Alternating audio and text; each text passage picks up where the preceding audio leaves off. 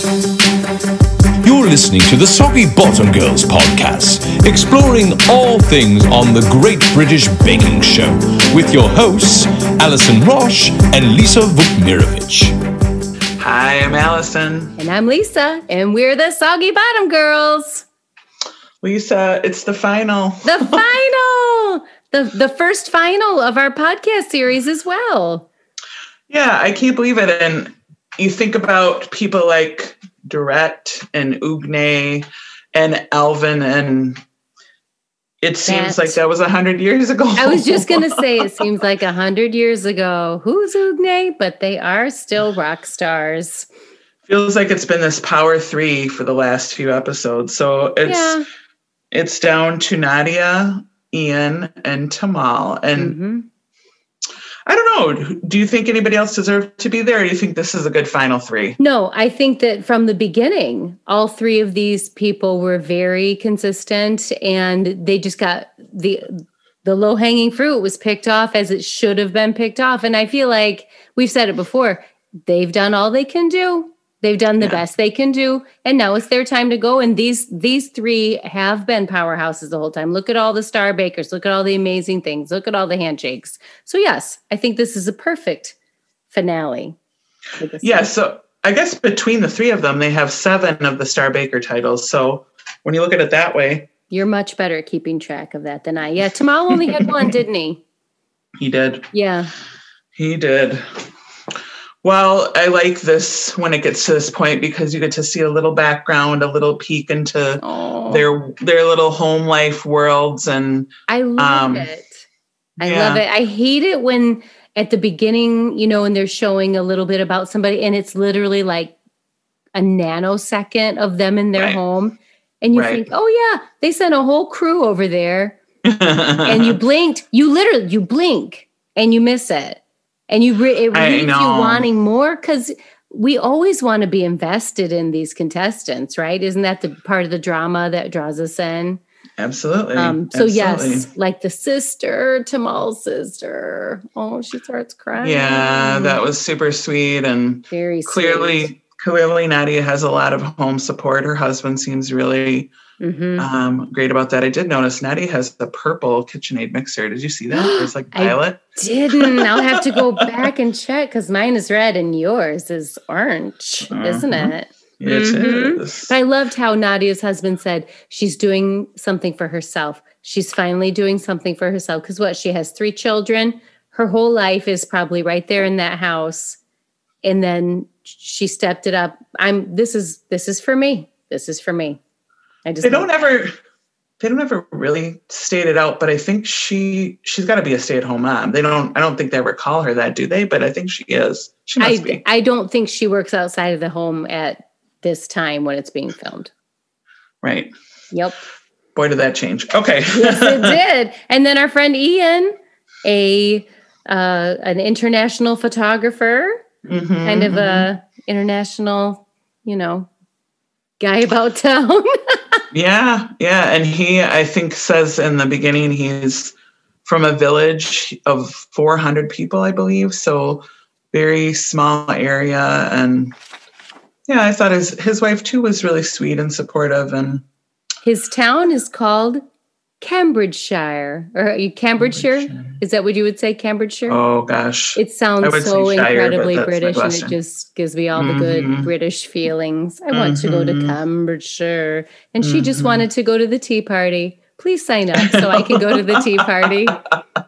You got it. I wonder if they live near where the actual baking show is filmed. Could be. Why else would she say that? Well, I guess if you think of it as the size of one of our states. Right. I always compare it to Florida. They say it's about the size of Florida. So you could pretty much travel, I guess, if you needed to within a day. Yeah. Wherever you needed to go. Well, the signature was filled iced buns.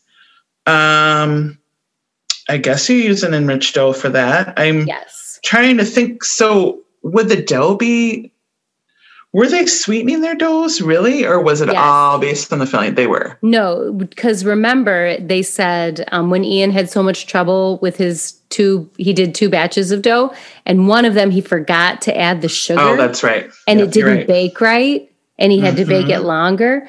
I just want to talk about those filled buns because I'm on a lot of Facebook pages that, like one of mine is called Paul Hollywood. You can bake me a pie anytime. That's the name of the group.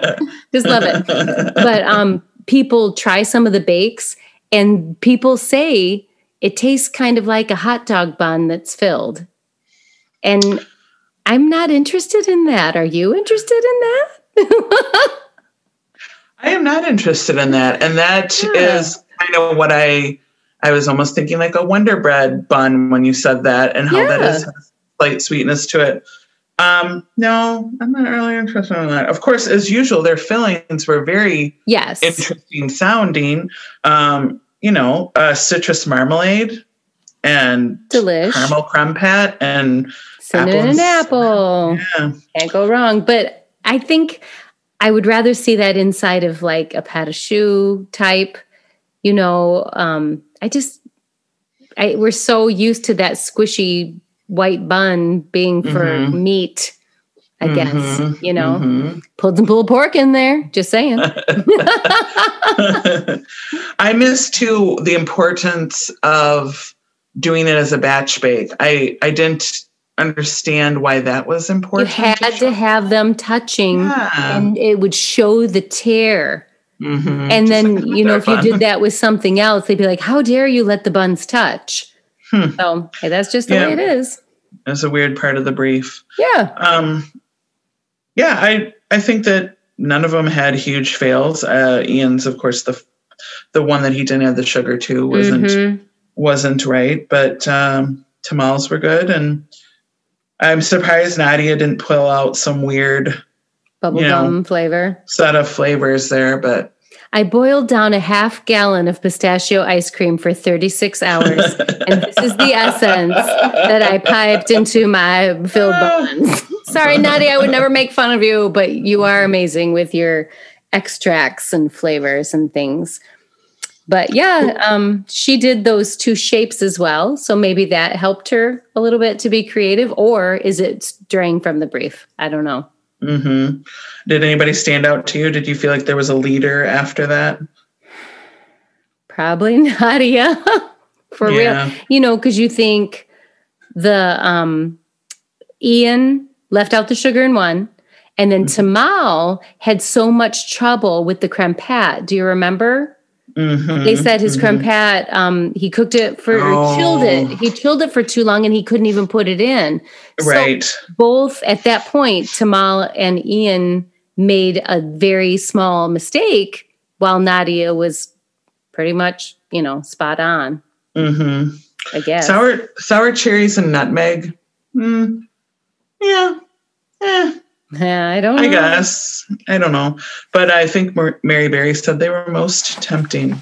So, I think you're right. She probably was ahead in after the signature. Mm-hmm. The technical, they had said they put together just for those 3 because of them all having sort of issues with their pastry in the past.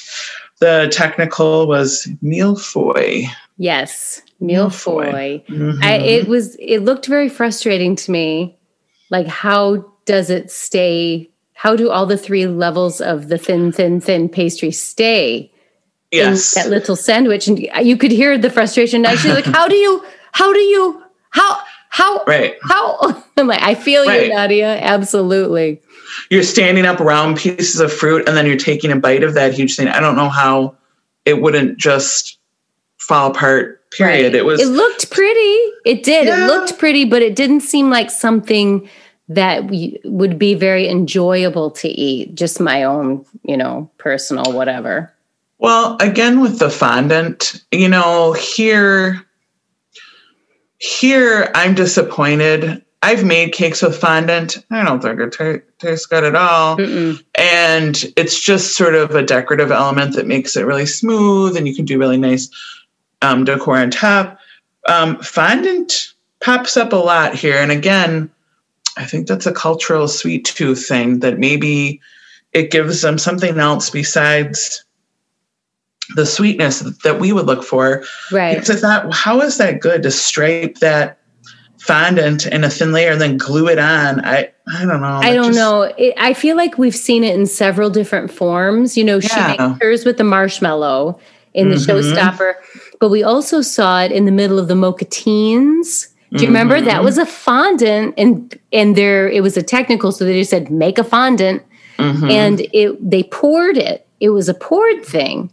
So, you know, we've seen it rolled, we've seen it poured, and now we've seen it like strips. To me, didn't seem like the kind of fondant that you and I would have seen, the smooth kind of powdery, marshmallowy one. But whenever I've had fondant, which isn't very often, I'm not a big cake fan, as I've told you before, but we went to a lovely friend's wedding and the cake was turquoise with the fondant, and the cake was lovely, but we peeled the fondant off and just ate the buttercream underneath. But I guess some people really like it. I just don't know what it brings to the table, honestly. And I've made wedding cakes with fondant on it, and it was strictly for the look, nothing for the taste. And I think I used buttercream underneath to give it a little bit of taste. I must admit, I've never made a wedding cake, and I have to admit, I've never made fondant. But I do have a good friend who is like a semi-professional. She does cakes for friends and charges a lot, but all of her fondant is made that marshmallow method, the marshmallow with the powdered sugar. Yep. She goes to Aldi to get it. Awesome. Yep. I would like to try that. If Seems it's just easy. Marshmallows with icing sugar. Yep. Yeah. And that's what she said. It even saves money because, you know, you don't have to put in all those extra ingredients. So give it a go. I want to see.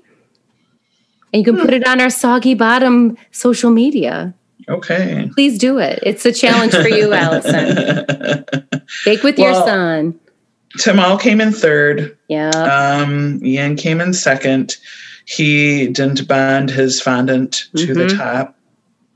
Yeah, nitpicky, but and Nadia came in first. She sure did. And I feel at this point, you know, out of the three, you're like, Tamal, we love you, but you're probably out of the race now because of your creme pat from the first.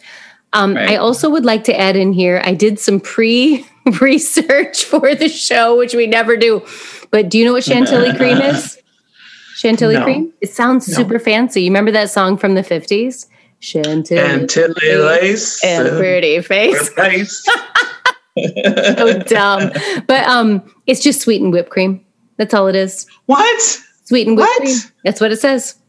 I always sweeten my whipped cream, so I'm always making Chantilly cream. Then you're making Chantilly cream. At least as far as I researched, and I looked at several different places, and they said they can be used interchangeably.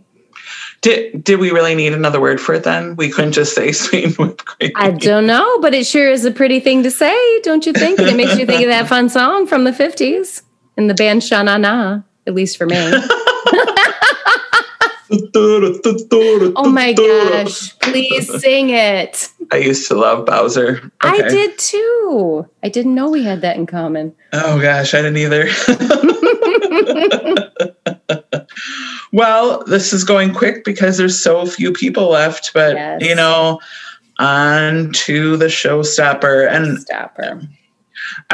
Ian was quoted, was shown us to say, you know, he thought that he could pull it off with the showstopper like he has in the past, that if he had a really good showstopper that he might be, you know, he might get it. He's relying on his previous record to pull it out.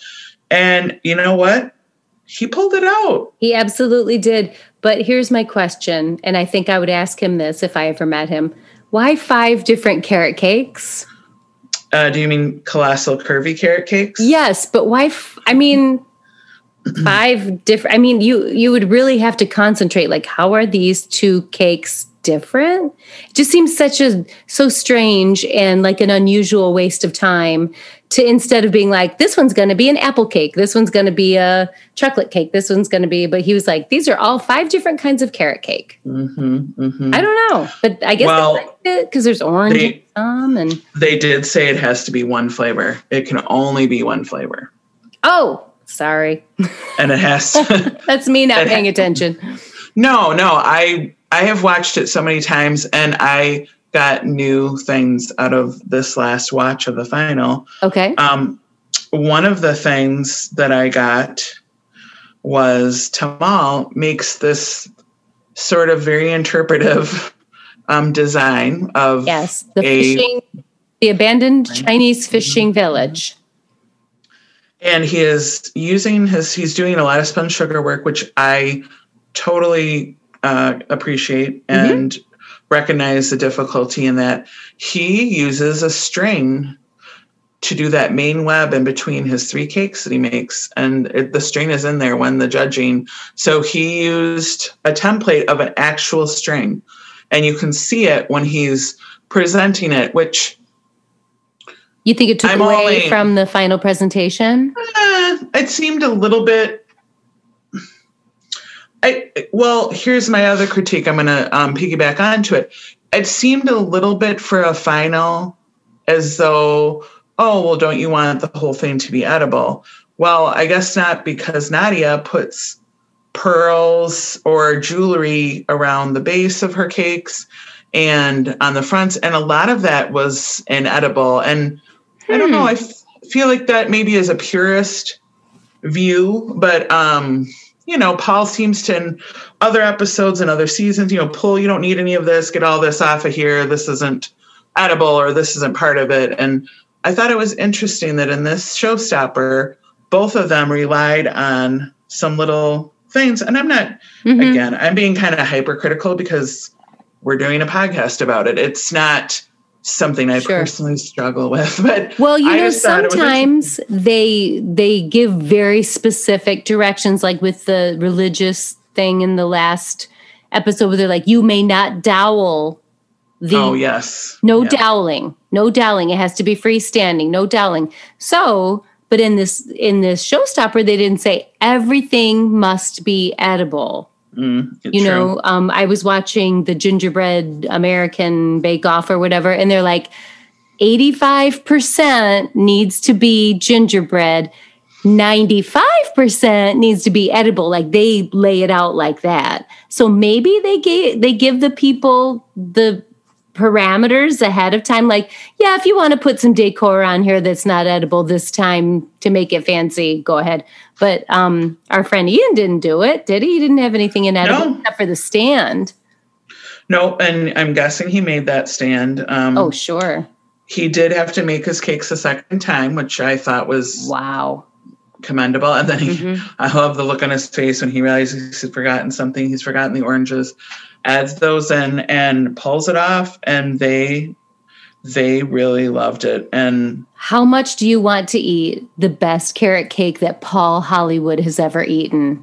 I would like to try it. And they did not talk about the icing or frosting at all. And I'm going to assume it was a cream cheese, buttercream of some kind. I don't remember. It wasn't covered in fondant or anything. It was, to me, it looked, it was beautiful. And the carrot that went from layer to layer to layer was really neat. But at the same time, compared to what Nadia did in terms of like elegance, I don't think it was as elegant. I would dare say it was a teensy bit rustic. Would you agree? Where Nadia's was, and sometimes that's what you're going for, right? But Nadia's was very, very elegant. Like, this is my wedding cake.